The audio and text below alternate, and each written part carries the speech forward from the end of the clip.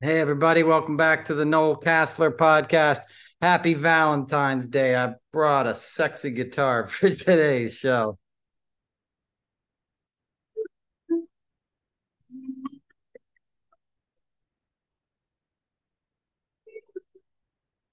Better stop. Better stop. Anyway, how you guys doing? Good to see you. Welcome back, episode 94 of the Noel Casler podcast. Sorry for the self-indulgent intro. You know, I got this drum machine here in the 90s, and it's been in a closet for about 20 or 30 years. And I broke it out and I'm addicted to it. So anyway, I put on my pink pants. It's Valentine's Day. I dressed up for you guys, put on my nice mala, good watch, ready to get into it. Episode 94. Thanks for coming back. Sorry, it's been a minute. I say that all the time now. You know, we're in such kind of depressing times that I don't want to just come on here and rant for an hour. I mean, I know that's what I end up doing anyway, but I don't want to dump negativity on you guys as a listener, you know, so I only kind of come when I feel like I have something to say and add to the conversation, or there's something that shouldn't slip by without discussing. And that's what I feel like this is, kind of a discussion, because I always read all your comments and I appreciate you guys listening. What a week, right? What a week already. You know, we had the Super Bowl the other day. I guess that's a good place to start. It's fun to watch the Super Bowl at home. I did it, I think, 12 years in a row. And the last one I did was in Minneapolis. The first one I did was with Prince in the aughts. My team that I work with has been doing it since the 90s. And I used to skip it all the time. I didn't realize how much fun it was. And then I went and did the one with Prince, and I was like, this is amazing, you know? And I did it until it wasn't fun anymore. But it's fun to watch it at home. It's a new production team. It's Jay-Z. It's a lot of the same people I worked with, but on my end of things, it's sort of a different producer. Not that I was the producer, but I worked for the producer. So they're doing a great job, you know, different generation, different kind of thing. I love the vibe. I've worked with Rihanna a gazillion times, you know, since the first time she showed up on MTV New Year's Eve. And I said, who is this? And they said, oh, that's the next big thing. This is Rihanna. And she is. she lived up to the hype, and she's having an amazing career, and it was a cool moment. And if you didn't enjoy it, screw you. That's the way I feel about it. Not everything is for you, you know? That doesn't mean you can't enjoy it. You know, people that were complaining about it being too woke, we know what that's all about. You know, she was fierce. It's a spectacle. It's a show. Everybody lip syncs. You're never hearing anything live, no matter who the artist is. So don't get caught up in that. I don't mean all times, but I mean, you know, the Super Bowl itself. There's no time to do line checks. There's 5 minutes to build the stage, and then you got, you know, the 6-7 minutes of a performance, and you want a spectacle, and that's what they delivered, and it was entertaining. I wish the game was more entertaining. For such a great game, I had an emotional hangover at the end. You know, it wasn't like a thrilling, satisfying thing to watch, in my opinion. It was kind of brutal, like the whole playoffs were. You know, I had an emotional hangover from every football game I watched this year. Too bad Jimmy's not the co-host anymore, because, you know, I know he was rooting for Kansas City, and he loves Mahomes. Mahomes. You can tell how big a jock I am. I can't even say it. But anyway, welcome back. All right. I got to show you these pink pants again for the folks watching at home. These are pretty dope, huh? These are my Christmas pants. And I'm wearing them for Valentine's Day for obvious reasons. But I'm trying to be in a good mood. You know, it's about love, and love is what we need in this world. Valentine's Day is about romantic love, which is different than love, right? That's sort of an attachment. You know, we often all the love songs and all that stuff, which is cool, and there's a place for it. But what they're really talking about is attachment, you know, like picking out a specific person and deciding that that person is going to make you happy. Real love and relationships require a lot of work and a lot of sacrifice, but that excitement, that Cupid's arrow kind of thing, that refers to, you know, the excitement of attachment. You know, when I get this person, I'm going to be happy. And then, of course, when you get the person, half the time you're worried about losing them, right? So you're never happy because you always are trying to do the right thing so you don't blow it, you know, and you stop being yourself, right? You don't, if they want to go to the movies and you don't, you feel like you have to go to please them.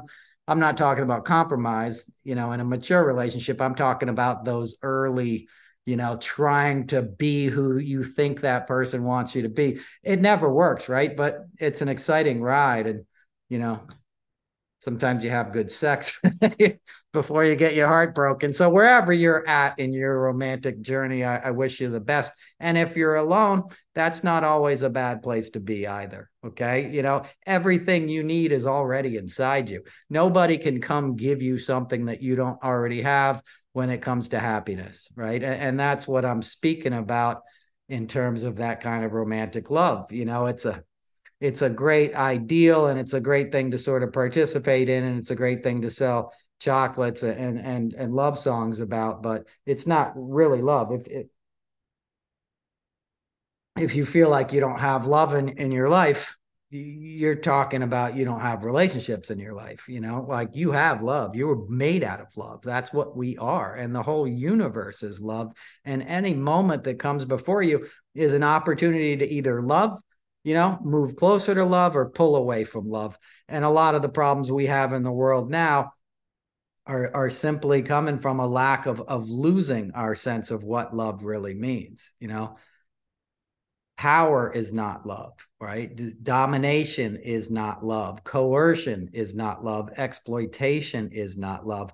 Love doesn't need any of those things. Love doesn't need you to show up for me to exist. You know, love, real love is like you and I come together and happiness happens. It's not related to you or I. It just sort of happens. And if you go away in your different direction, I should be happy for you and happy for the time we spent together. You know, that's true love. That's a hard ideal to achieve, you know, in most of us, you know, for most of us in our lifetimes.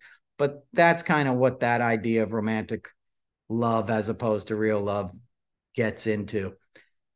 This might be a little too esoteric, but I don't know if you guys are familiar with Anthony DeMello. He was a Jesuit priest, and he wrote a book called The Way to Love, which is about all these things. It's about loving without attachment, you know, and the spiritual concept of what love is.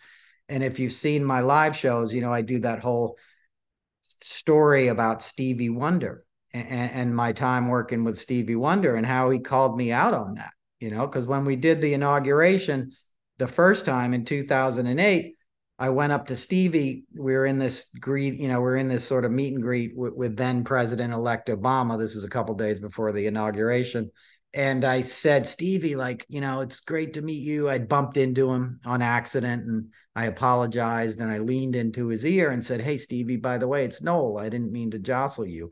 You know, we've worked together before. I just wanted you to know, you know, I'm sorry. And I was friendly and all that. And he goes, yeah, but something's different about you now. And he pulled me in close to him, and he's got these big, long arms, and he pulls me in close, and he's kind of like hugging me. And I go, well, you know, that's because I know what you're talking about now.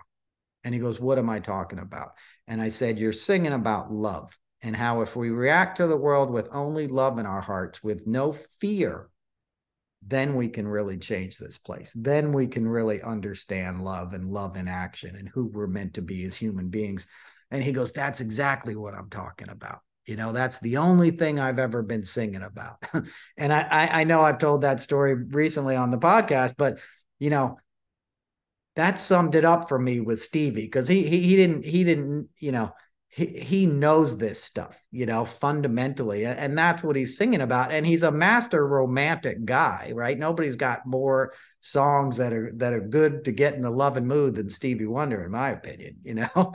But especially like My Cherie Amour, you know, Pretty as a Summer Day. He's always relating it to nature, right? He's relating his idea and his experience of love and our experience of love with what's all around us, with the obvious signs of love in the universe, right? Love is there. Love is in a flower, is in a beam of sunshine, is in a blue sky. It's in a gray sky too, you know?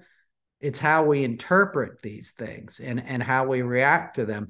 And if we're always reacting to things with a place of love, from a place of love, we sort of always have the answer for what's next, right? And you can bring presence into that too, right? Because presence is really just love, right? If you're completely aware, you're going to be without the fear and the ego and the things that get in our way of truly experiencing love, and more importantly, serving and loving others, because that's what it comes down to. You know, when you really love something or someone, you want the best for them. You don't need what's best for you. You want that person to live out their dreams and watch their dreams come true, or that being, you know, or that tree or that flower to find the sunlight. You know, that's what real love is. It's like we're gardeners, you know, we're here to cultivate this magical planet that we've been blessed with in a lifetime, which is the blink of an eye when it comes down to it. You know, when you look at the big picture, we're only here for a little bit of time. And the most important thing we can do is love each other. That's the only thing that never leaves, right? Love never leaves. Love doesn't end. The love we feel lives on beyond us. It lives in the lives, you know, left behind, and it lives in what's to come, right? Love never dies. It just changes shape and it changes form, but it's always there around us. And if you tune into things, you can feel that. If you're really present, you can feel the presence of the loved ones you've lost, right? I know everybody has probably had an experience like that. You know, when I lost my cat, who was my best friend, it was one of the hardest days of my life. And my cat had been with me for 18 years, and I knew it was coming and stuff. And this whole place is for the cat, you know, like, so his last years would be outside of the city. And, you know, I would take him for walks on a little leash out by the pond and all this kind of stuff. And when he passed away, it was on Sunday, and he died in bed and took his last breath. And I had this voice come into my head. Like, as soon as he passed, it was like, you can't just zone out and watch TV now. Like, I'm not here to watch over you. I'm not here to keep you company. You got to be sober. You got to be alert and aware now. Because my cat was always a symbol of awareness to me and love, right? Because he was always looking at me sort of non-judgmentally, but knowing, you know. I was on a TV show called Why People Love Cats and Dogs with my cat. You can look it up. It's a PBS thing. And I talk about at rock bottom, when I was an alcoholic and I was isolated out in the Hamptons and I was drinking all day, I'd come out of the bathroom. I'd lock myself in the bathroom essentially and smoke cigarettes, you know, because I wasn't supposed to smoke in the house or whatever, you know, and I'd be drinking and I'd come out and my cat would look at me like, dude, what is wrong with you? You know, and it was something about the love and awareness in his eyes that got through to me when I even felt beyond human help, right? So this cat was a little furry soldier, you know, in my story, who helped me wage my own battles with life and with my own spirit. So when he left, he's like, look, you're going to be okay, you know, but you're going to have to, you know, you're going to have to make good on the lessons that we've learned together.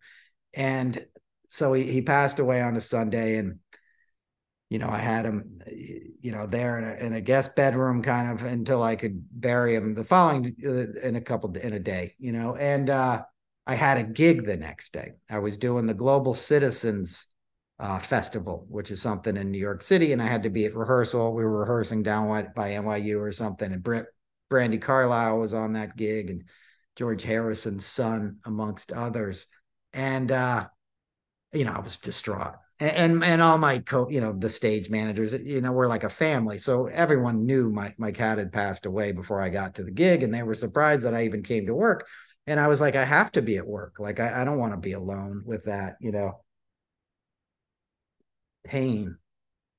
And I have this bandana that I always, this black bandana. I still have it. I use it. It's like a totem. I always have it with me for good luck. Anytime you see me perform, it's there, either in my dressing room or my pocket or something. And it represents, I think of it as representing my cat. So I brought it to work with me, and I tied it around my wrist, and I was outside and I was really missing the cat. I think I was like smoking a cigarette or something that I shouldn't have been doing. And I looked down at my wrist. I was thinking about the cat, and I had this voice in my head, and it said, if you're aware of your breath, I'm always with you. If you need to sort of make contact with me, just make contact with your own breath, breathing in and out, and I'm there. That thought came into my head, and I looked down, and I had this bandana tied around my wrist, and there was like an errant little thread, and that thread was shaped like a heart. In that moment, it was shaped like a heart. And in that moment, that was my cat, saying, I'm here. I didn't go anywhere. If you want to see me, be present, and I'll be there. If you want to feel me, be present, and I'll be there. And that's what love is. Love is presence. Everyone we've loved and lost, they're with us in a way. It never leaves. You just have to sort of go deeper to find it, and or become more aware. Deeper isn't even the right analogy, because it implies that this is hard to find. It's not hard to find. It's right there. We look beyond it most of the time in life, right? We go beyond love. We go beyond the obvious. We think life is something to be conquered all the time, and something to accumulate more, and then we'll finally be happy. That's a trick. It doesn't work. It's like fame.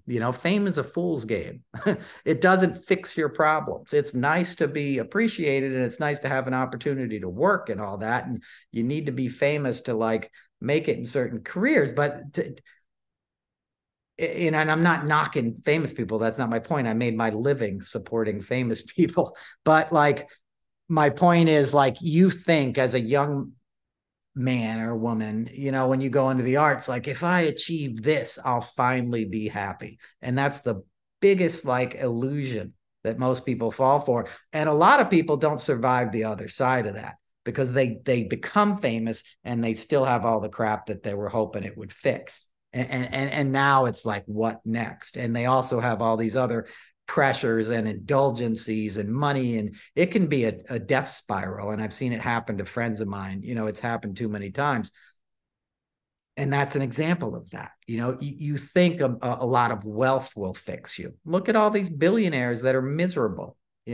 Speaking of the Super Bowl, you had Elon Musk and Murdoch sitting in a skybox, right? Two of the most evil men in the world, basically. I mean, when it comes down to it, those two guys are probably responsible for more disinformation and more suffering, in this current moment than a lot of people you could point to. They certainly don't look like happy men. They're certainly not doing good in the world with their money. They're trying to accumulate more and accumulate power and help others that are bent on dominating the world, with an authoritarian sort of like bent, so they can continue their way of life, which is just greed, unfettered greed, fear, right? The opposite of love. The opposite of love. Love doesn't ask for anything. Love wants to give you something. A friend of mine went to work with Mother Teresa, well-known woman in New York City. Her name was Lorna. She was in the Sex and the City movies. She was an auctioneer, and at Sotheby's or something, real famous in that world, art dealer, had like a pink streak in her hair, very cool, iconic woman. She passed away a few years ago, but very wise woman. And I I sort of studied with her in a way, as many of us did in a certain fraternity in New York City, and fellowship rather. And when she was on this sort of spiritual path, she made a pilgrimage to Calcutta to work with Mother Teresa. And essentially, she got there and met Mother Teresa. And Mother Teresa was like, what do you want from me? I can't help you. You've already found a way to help people back home. Go do that. Go help the people you've already found in your life that need your help. That's love in action. That's wisdom. It's like the Buddha said. I'm saying a lot. I apologize. People get mad when I do that. The Buddha, after enlightenment, was like, before enlightenment, chop wood, carry water. After enlightenment, chop wood, carry water. That's all there is. Waking up every day, being present, being in the moment, that's love. Self-love is the most important kind of love. It's very rare that you find somebody who truly loves themselves. And I don't mean in an egotistical fashion. Everybody has their foibles and their faults and, the things they wish they could change about their image or their body or something. But being kind to yourself, being loving, being caring, appreciating, lying down in a comfy bed at night and having a roof over your head and having enough food to eat. What more do you want? Because if you can't appreciate those things, you don't have anything. You can be in a palace and you're only going to want more. It's not going to work. But if you have gratitude, if you have love for who you are as a person and what you've been given in this life, and that you're alive and can help somebody else, you have the whole universe, right? You're the richest man you could be, or woman, right? Because you can't take any of that stuff with you. You can't take any of that stuff with you. And it's all inside of you. It's all already there in your heart, but it gets covered up and layered and wounded. And that's natural too. That's what life does to you. We get programmed by our parents and our society. We come at it from a way of we don't have enough, especially in our society, right? Because we live in a capitalistic, consumerist society where it's all about having more. How many cars does somebody need? How many boats does somebody need? Most people don't even get boats, and you're lucky to have a car. When you have enough, you realize you're taken care of, and you realize something bigger than you is looking out for you. Like God is providing, or whatever God is to you. It's not, and I'm not talking Jesus, he gets us, those commercials. I'm saying whatever that force is that's providing for you in the universe, if you can connect to it in a way that you feel like no matter what, you'll be taken care of, I can't think of a bigger blessing to have in life. And that's something I've struggled with my whole life, because I've always instinctually known it was going to work out. And yet I've always lived in a lot of fear that it wasn't gonna. And a lot of that comes from childhood stuff and uncertainty and moving around a lot. And, just a lot of trauma I experienced as a kid that hardwires you. I'm 52 almost. Next month, I'm 52, and I look good, don't I? I'm just kidding. But the podcast listening people don't know what the hell I look like. But I'm joking. But I'm 52, and childhood sadness, childhood trauma impacts every aspect of my life, even more so now because I'm in a position where I can kind of sit around in the suburbs, where I am up in the sort of horse country on the border of Connecticut. So there's a lot of peace and quiet, and there's a lot of time to be alone. And when I get out of the day-to-day frenetic pace of life in the city, I settle into myself and I see what's still there, what hasn't been excavated from my psyche, and what can still get triggered. And that's not all bad, because I can be creative in trying to deal with it. And that's why I've always played music. For me, music is just to placate my soul. I don't, I've written some songs and stuff, but I've never pursued a career as a musician. I play the music to sort of calm my own self and to use it as a barometer of where I'm at, and a way to offset the sadness and steam that builds up in life, just like you would exercise. It's a form of meditation for me. And that's why I have instruments within arm's reach. You guys can't see, but the whole rest of the house is like racks of instruments, any kind of instrument, that I can just reach for and play a little melody that might soothe me. And that's me trying to soothe my inner child. And there's nothing wrong with that. That might sound hippy dippy to some of you, but that's the way it works out for me. It's like, a lot of people do therapy, and I've done a lot of therapy, CBT, cognitive behavioral training is trying to find out what those wounds are from your childhood and acknowledging it, and nurturing it and letting the adult you know that things are all right. You don't have to feel that way. And that stuff doesn't generally come, like nobody hits you over hits you with a magic wand and you just wake up that way. You got to do some work to get to that point. Just like if you're getting sober, it's about the work, right? Faith without works is dead. That's what the Buddha meant when he's, before enlightenment, chop wood, carry water. After enlightenment, chop wood, carry water. So you have some insight and some wisdom. You're still in human form. You're still bound by this body, that's running against a ticking, clock, and your time's going to run out. The question of what you do with it is how much work you do on yourself that allows you to serve others, right? Because you can't just ignore your own pain and dedicate your life to helping others. Like, you can be, there's a thing like the wounded healer, you can do it while in process, and that will help you heal. Nothing will give you more insights into yourself than helping someone else. That's the principle of AA, right? One alcoholic helping another, because we've been there. So we know what you're going through. And the miracle of that is that you feel better sitting down, listening to where somebody else is at, even for no other reason than you're like, thank God I'm not there anymore. It's like, I thought my day was bad,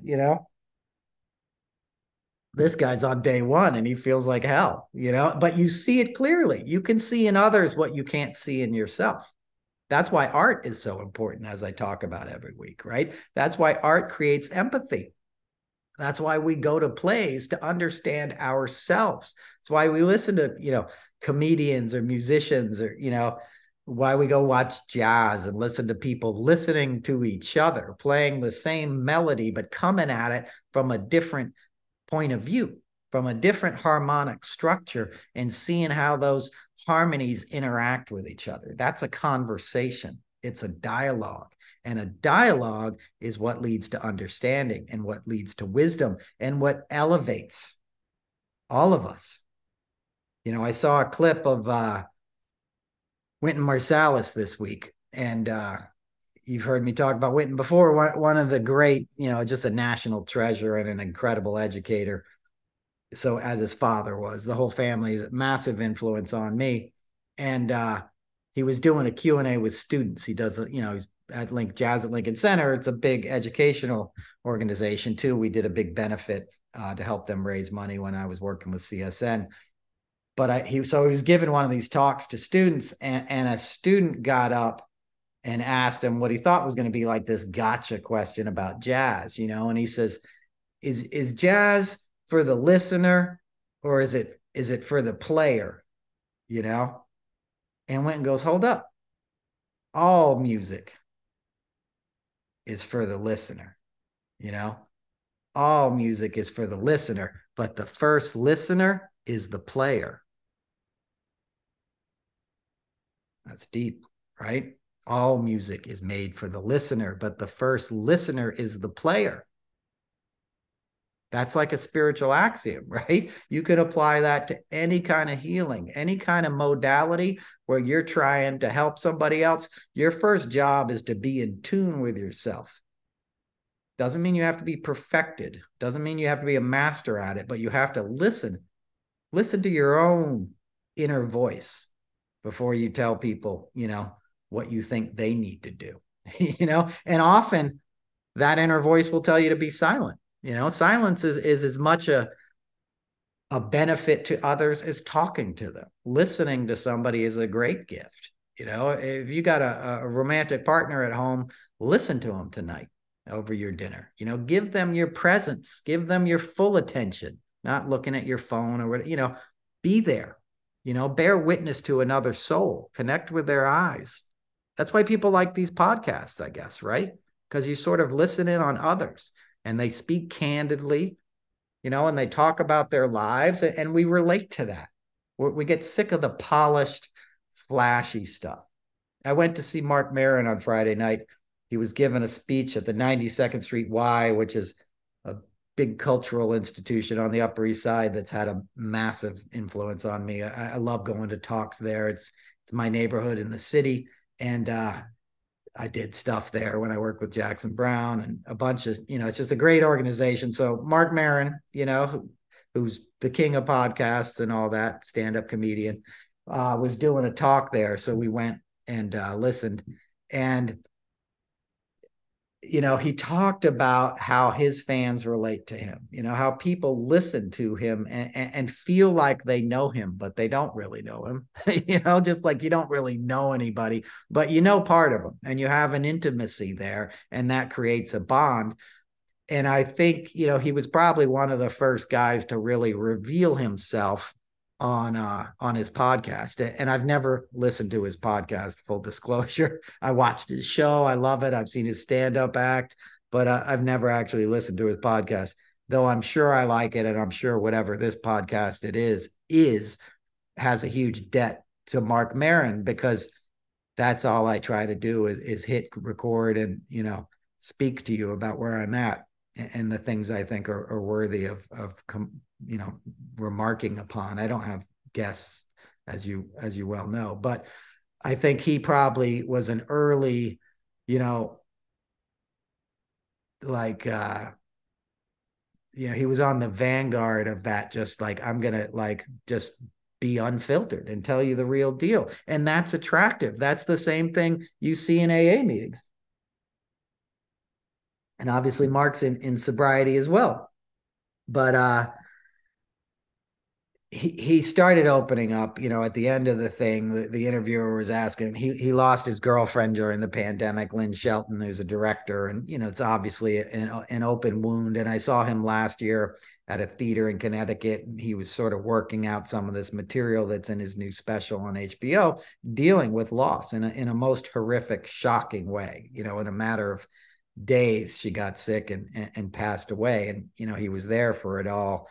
And he started revealing, what it felt like to sit down and do an episode the Monday after he lost his girlfriend. And he showed up to do it anyway because he felt he owed that to the audience. That's what he'd always prided himself on, was showing up and speaking and being honest. And I found that very inspiring. And so, inspiring and something to aspire to, because I don't know that I always do that. I'm always unfiltered, but I'm not always here, right? I used to be every Tuesday, and then or Monday when it came out, and now I'm like, I only do it when I feel like I can, and part of that is self-care and the grinding down of the last few years, and part of that is like, I don't have a producer or anything; it's just me doing it. Mark was making money at it, so that's an extra incentive, but certainly not what was motivating him or what the point was of this conversation. And when he continued to talk about Lynn and the screenplay they were working on together and how it had brought them close,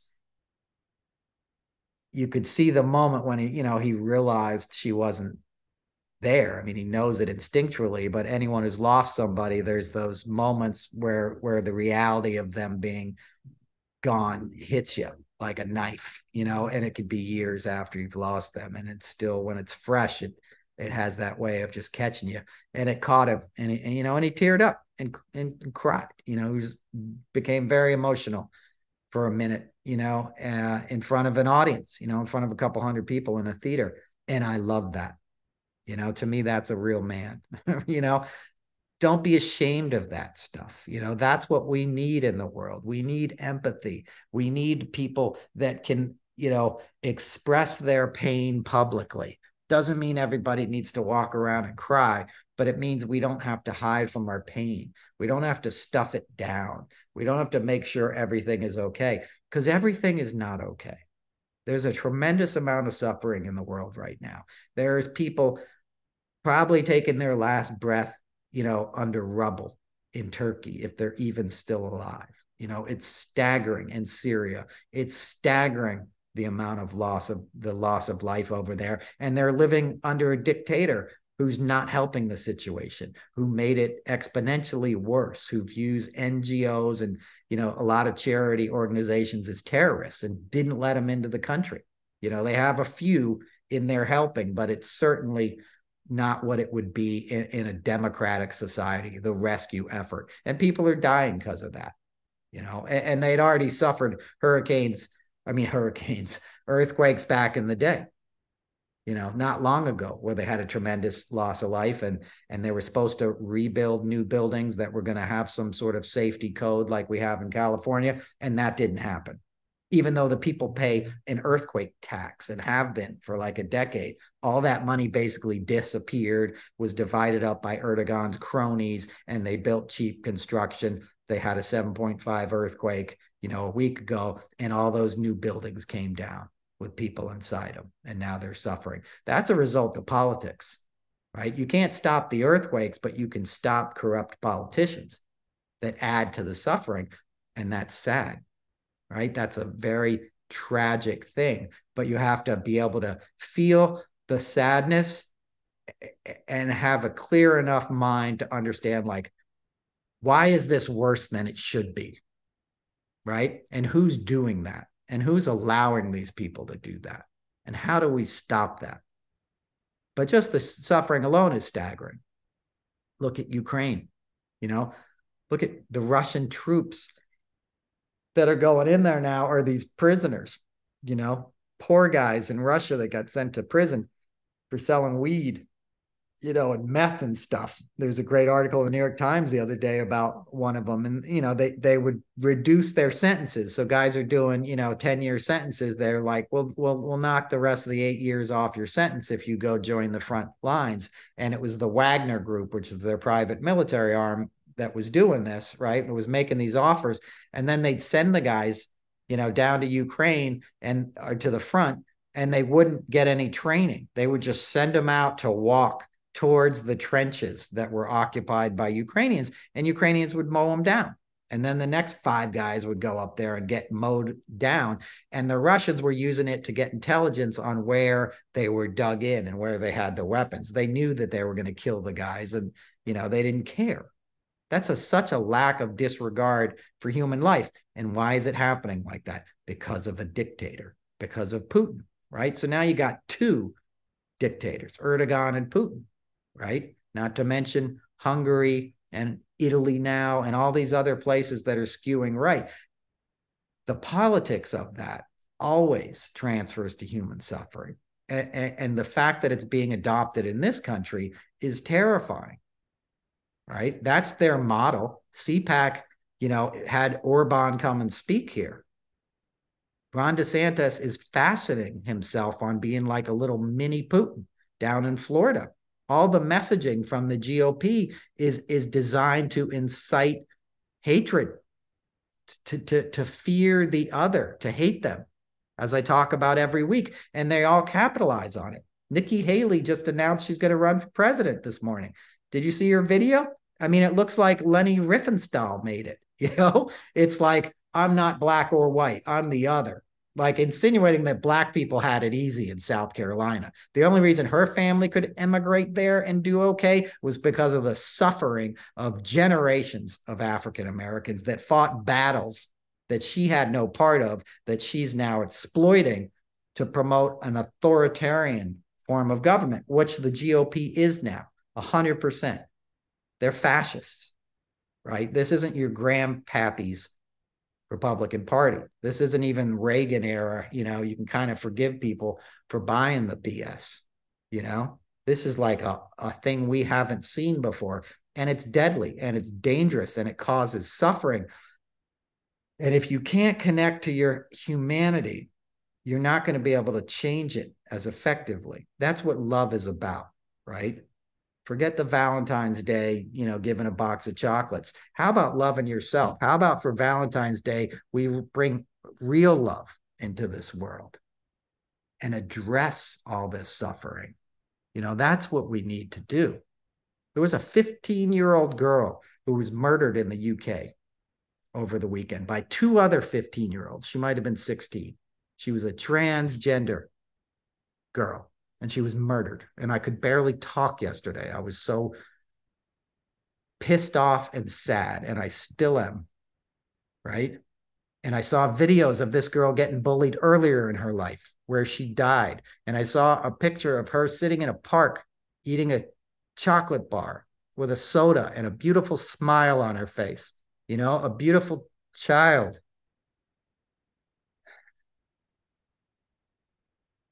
who probably already endured so much, who had endured bullying. I've seen the videos of her fighting before this moment, and I can't imagine what her last moments were like, being attacked for who she was, just wanting to live life. Her parents just wanting her to live life and be happy. That's a crime against humanity, and you have grown adults, J.K. Rowling, whoever the hell this, I never watched a Harry Potter movie or read one of the books, but like, what an asshole that lady is. What a fucking asshole, Ricky Gervais, who's a funny alcoholic, as alcoholics are sometimes, but these guys who make cheap jokes, the comedian that everybody, David Chappelle, like, you can't get some more material, dude. You can't lay off people who are getting attacked, because it makes it all right for the truly evil parties like the Republicans to now make that their policy. And in Missouri right now, as I'm taping this, there's people outside, the Senate chamber in the state house trying to fight for trans children's rights while the, fascist Republican men try to legislate hate. And they've done it in South Dakota. They're doing it in all these red states. They're doing it in Florida. They're attacking children. What does a trans child or adult have anything to do with your life? Why does it threaten you? Love is love. My mom is a lesbian in a lesbian relationship. They've had, transgender roommates when I was a kid. I hung out with all these people. Like, there's nothing wrong with being gay, non-binary, queer, lesbian, gay. It's all love, man. Relationships are relationships. It doesn't matter who you love. It matters that you love. And it's being sold to people that it's okay not to love somebody else because we're telling you that that person is bad. And it's a sickness, it's a cancer in this world that is corrupting other children to not only bully, but now murder their peers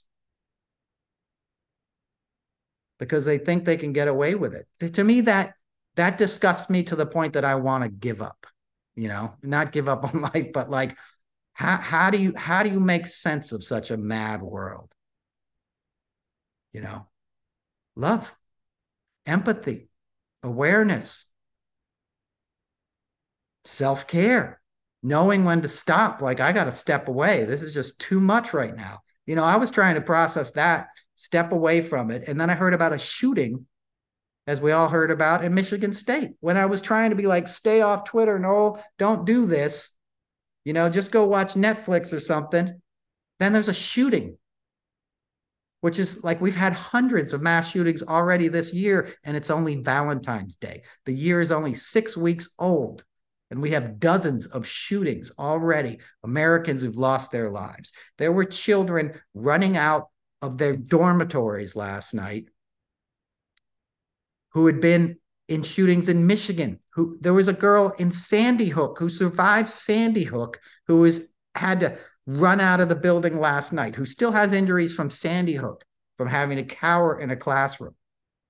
How are we doing this? I live 20 minutes from Sandy Hook. It's mind-boggling to me, the evil that's happening in this world. And it's not just happening out of like a vacuum and nobody knows why. There was congressmen handing out pins last week on the floor of the House, and the idiots were wearing them, the little AR-15 pins, that George Santos and the Nazi chick Anna, whatever. They came out that she's lying about everything, and her grandfather was a Nazi. She says she's Latin. She said she was Jewish before that. She grew up in California, like middle class. She lied about all this stuff, her dad going to prison, like her own family's like, none of that happened, but she created an image that would work in Florida. And now she's a gun-toting Latino Republican, right? Wearing an AR-15 pin. Those pins were handed out by a congressman who has a $25 million stake in a firearms manufacturer that sells assault rifles, right? And they're wearing them on the floor of the Congress because it's a big FU to the libs, right? This is just last week, and now we have a shooting. And they go silent whenever there's a shooting, and they'll wait a couple days, and then they'll be back in your face. It's Valentine's Day. The Parkland shooting was 5 years ago today. Marjorie Stoneman High School. I was on a Zoom call with Fred Gutenberg last week. He's part of this Democratic group that I get to be part of. Seeing that guy sitting there in his office at home with a big picture of Jamie, his beautiful daughter, behind him, seeing the pain in his eyes, man, in his voice, knowing that this guy is never, ever going to be the same. He's going to continue to fight, and he's a wonderful advocate, but,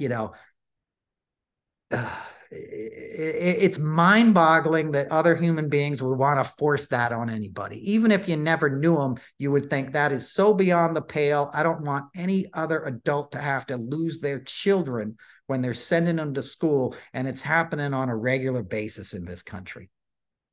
Sandy Hook was just repeated in Uvalde this past year. We're telling our children they're expendable because the gun lobby is too profitable and they own too many politicians. All of our American holidays are being marred by mass shootings. We had a shooting at a parade, the 4th of July this year. There was a 2-year-old wandering around with blood on his face.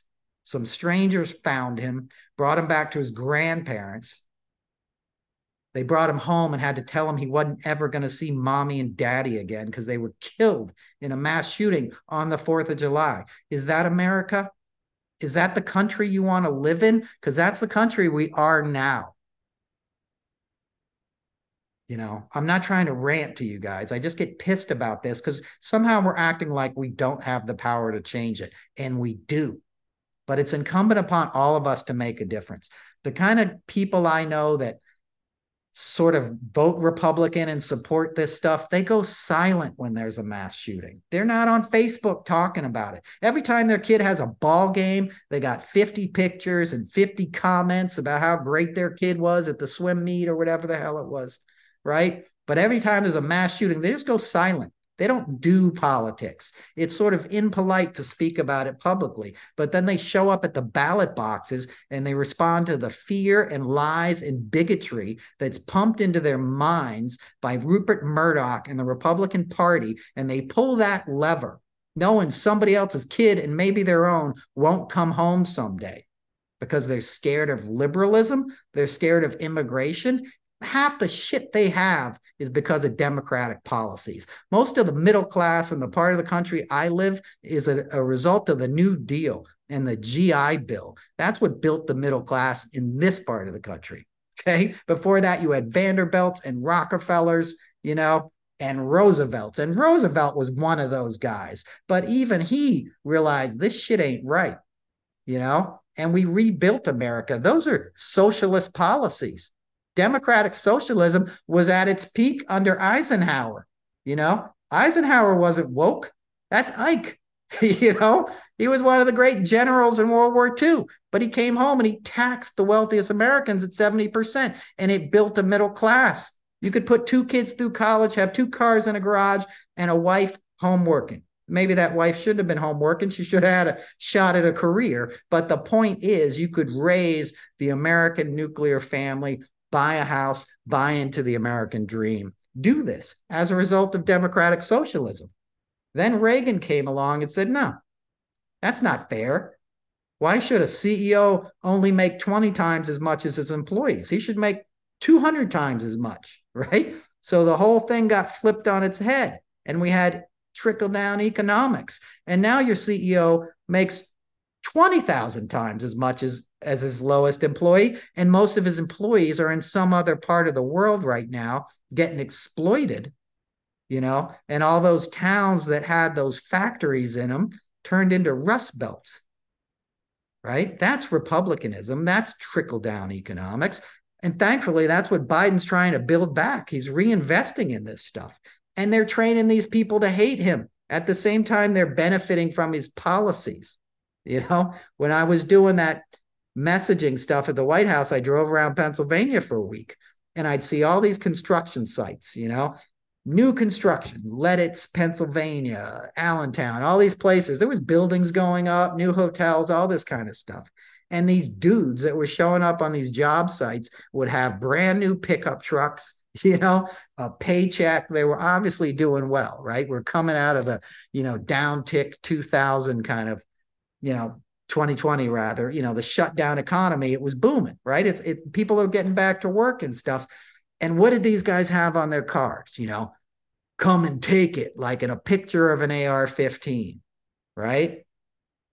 Let's go Brandon stickers, because they're trained to hate Biden, the guy who's feeding them. They're biting the hand that's feeding them, because these Republican politicians will come in and lie and take credit for things that were part of the Infrastructure Act or the American Recovery Act and claim it as their own, even though they voted against it, because they have this cultural wedge issue of firearms. And they know if they appeal to the toxic masculinity, of a people that are very emasculated, right? A lot of these dudes in America were sold a kind of bullshit ideology about who they were. It was all John Wayne and Clint Eastwood and all this Rambo bullshit that my generation grew up with. Guys don't cry. Don't be what are you, gay? That's what everybody said when I was a kid. What are you, gay? What if I am? You know what I mean? What's it to you? What's wrong with it? Right? The homophobia, the toxic bullshit. And a lot of that stuff is the church promotes a lot of that crap, especially whatever version of the church we have now with this, Jesus gets us. That's the Hobby Lobby. That's a billionaire who's about as anti-gay rights as you could get, anti-abortion as you could get. He's got Sam Alito in his back pocket. There's that whole case in SCOTUS, where they leaked a decision where Alito was bragging about it at a dinner party. These guys own judges, Supreme Court judges, foisting this bigotry on America. It's disgusting.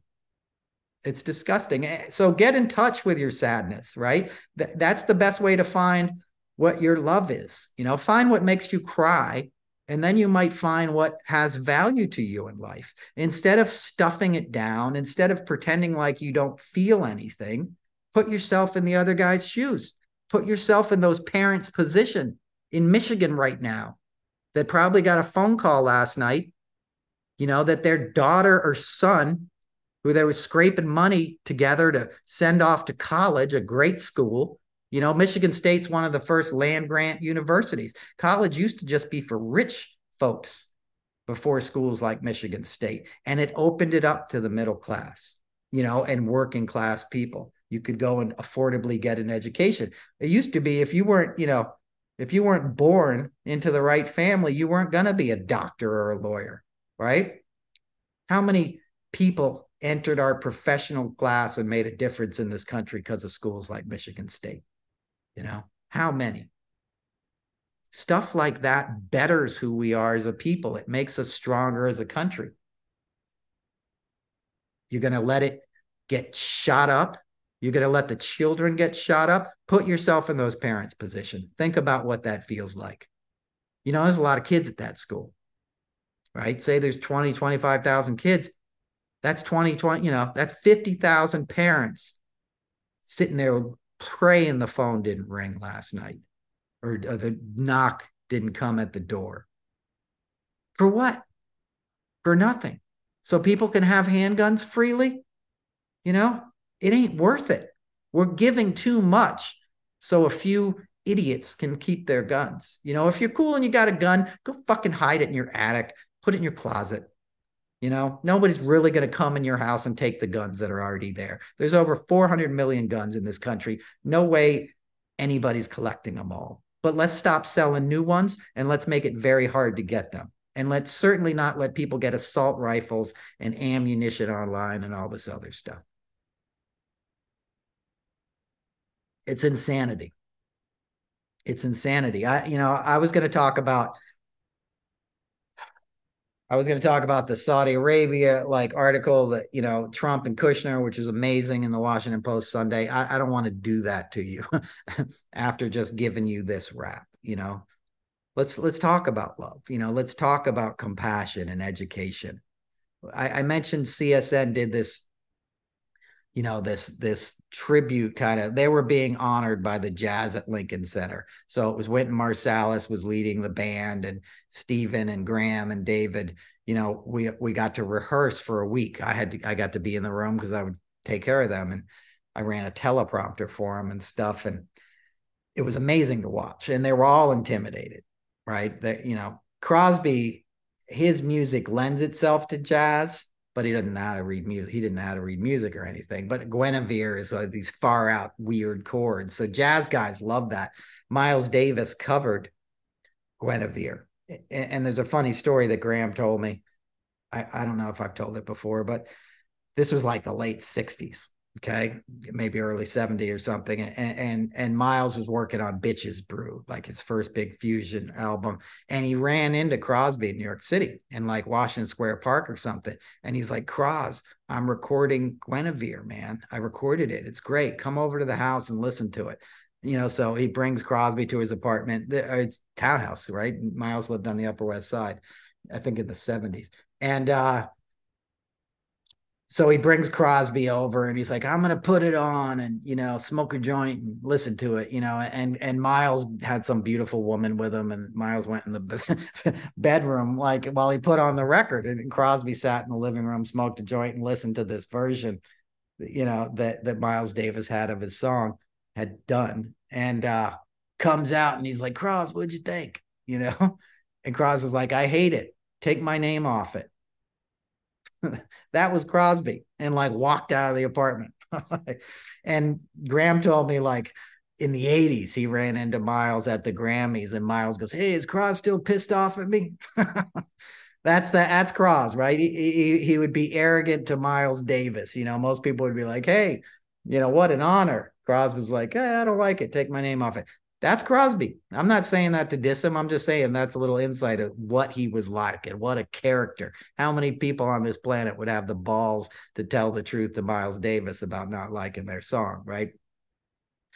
It also gives you tremendous like respect in the jazz world that, you know, Miles covered your song. So anyway, so Crosby is the most likely guy, you know, to have his music sort of mesh with the Jazz at Lincoln Center. And on the first day, Wynton was like, I know what to do with your song. Like, we'll just have you play it and I'll back you up and it'll be great. You know, but we had to work on all this other stuff with Stills and with Graham.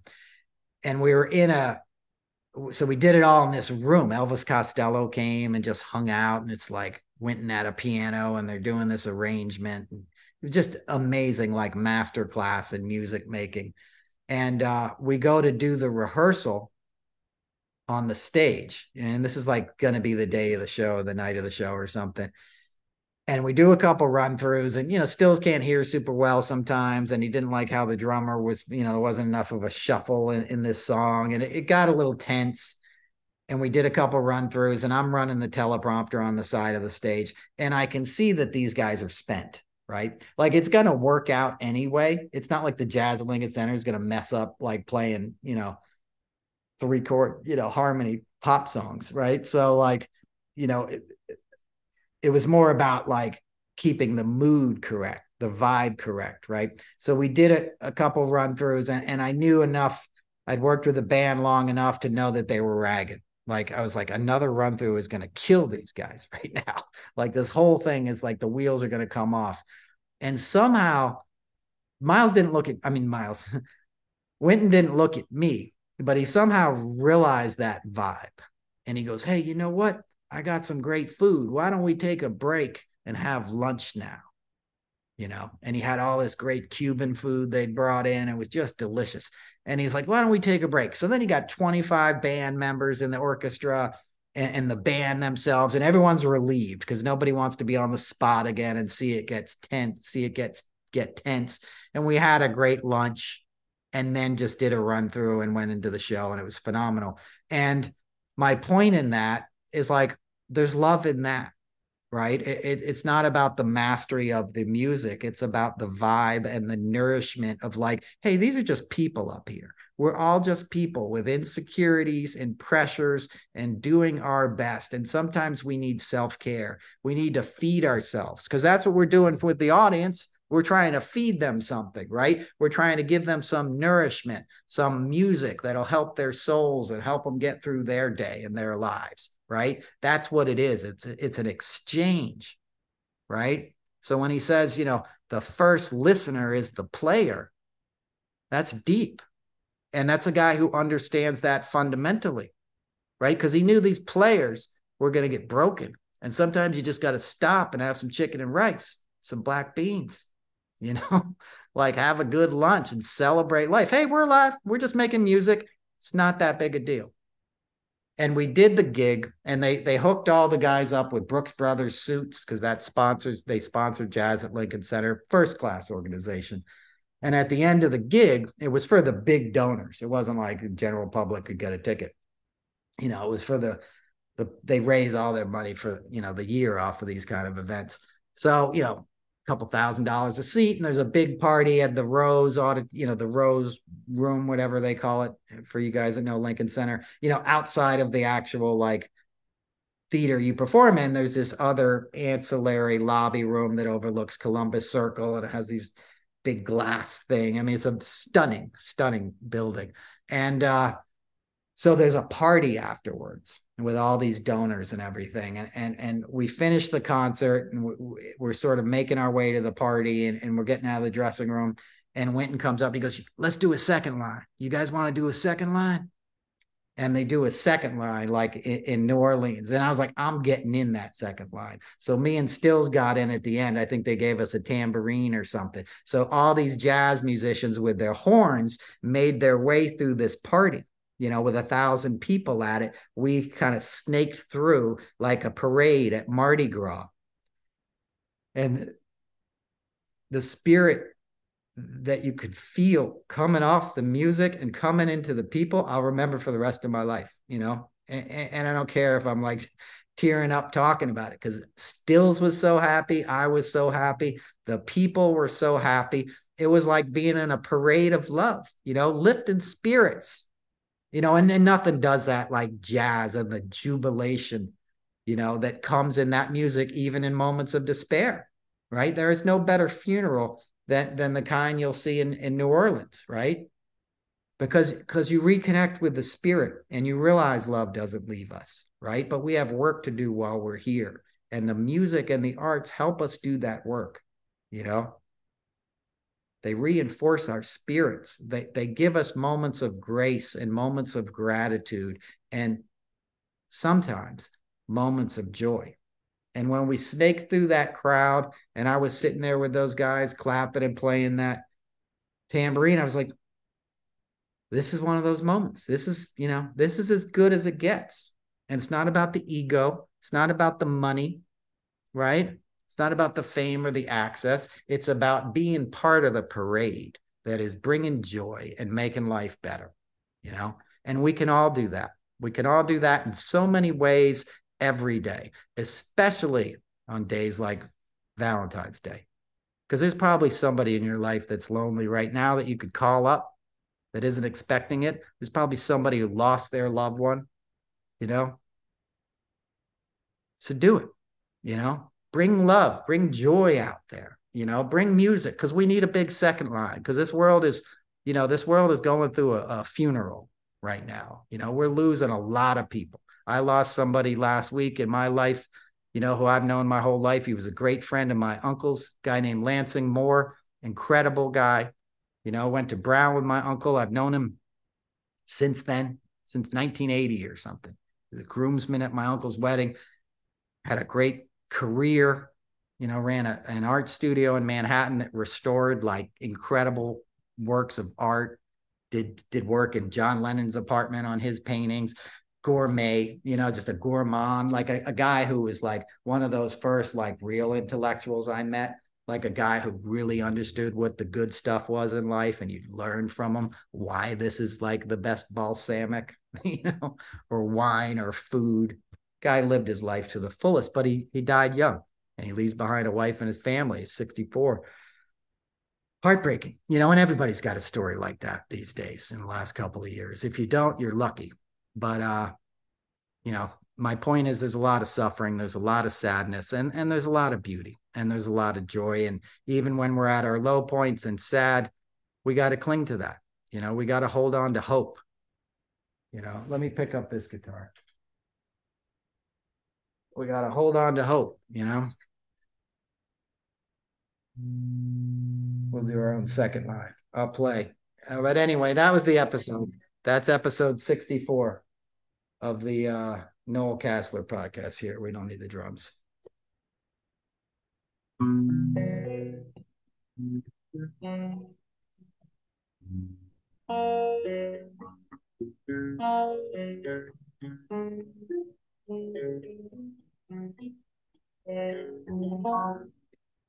Thank you, guys. Thanks for listening. I appreciate you. I'll be back next week, I promise. Take care of yourselves. Peace.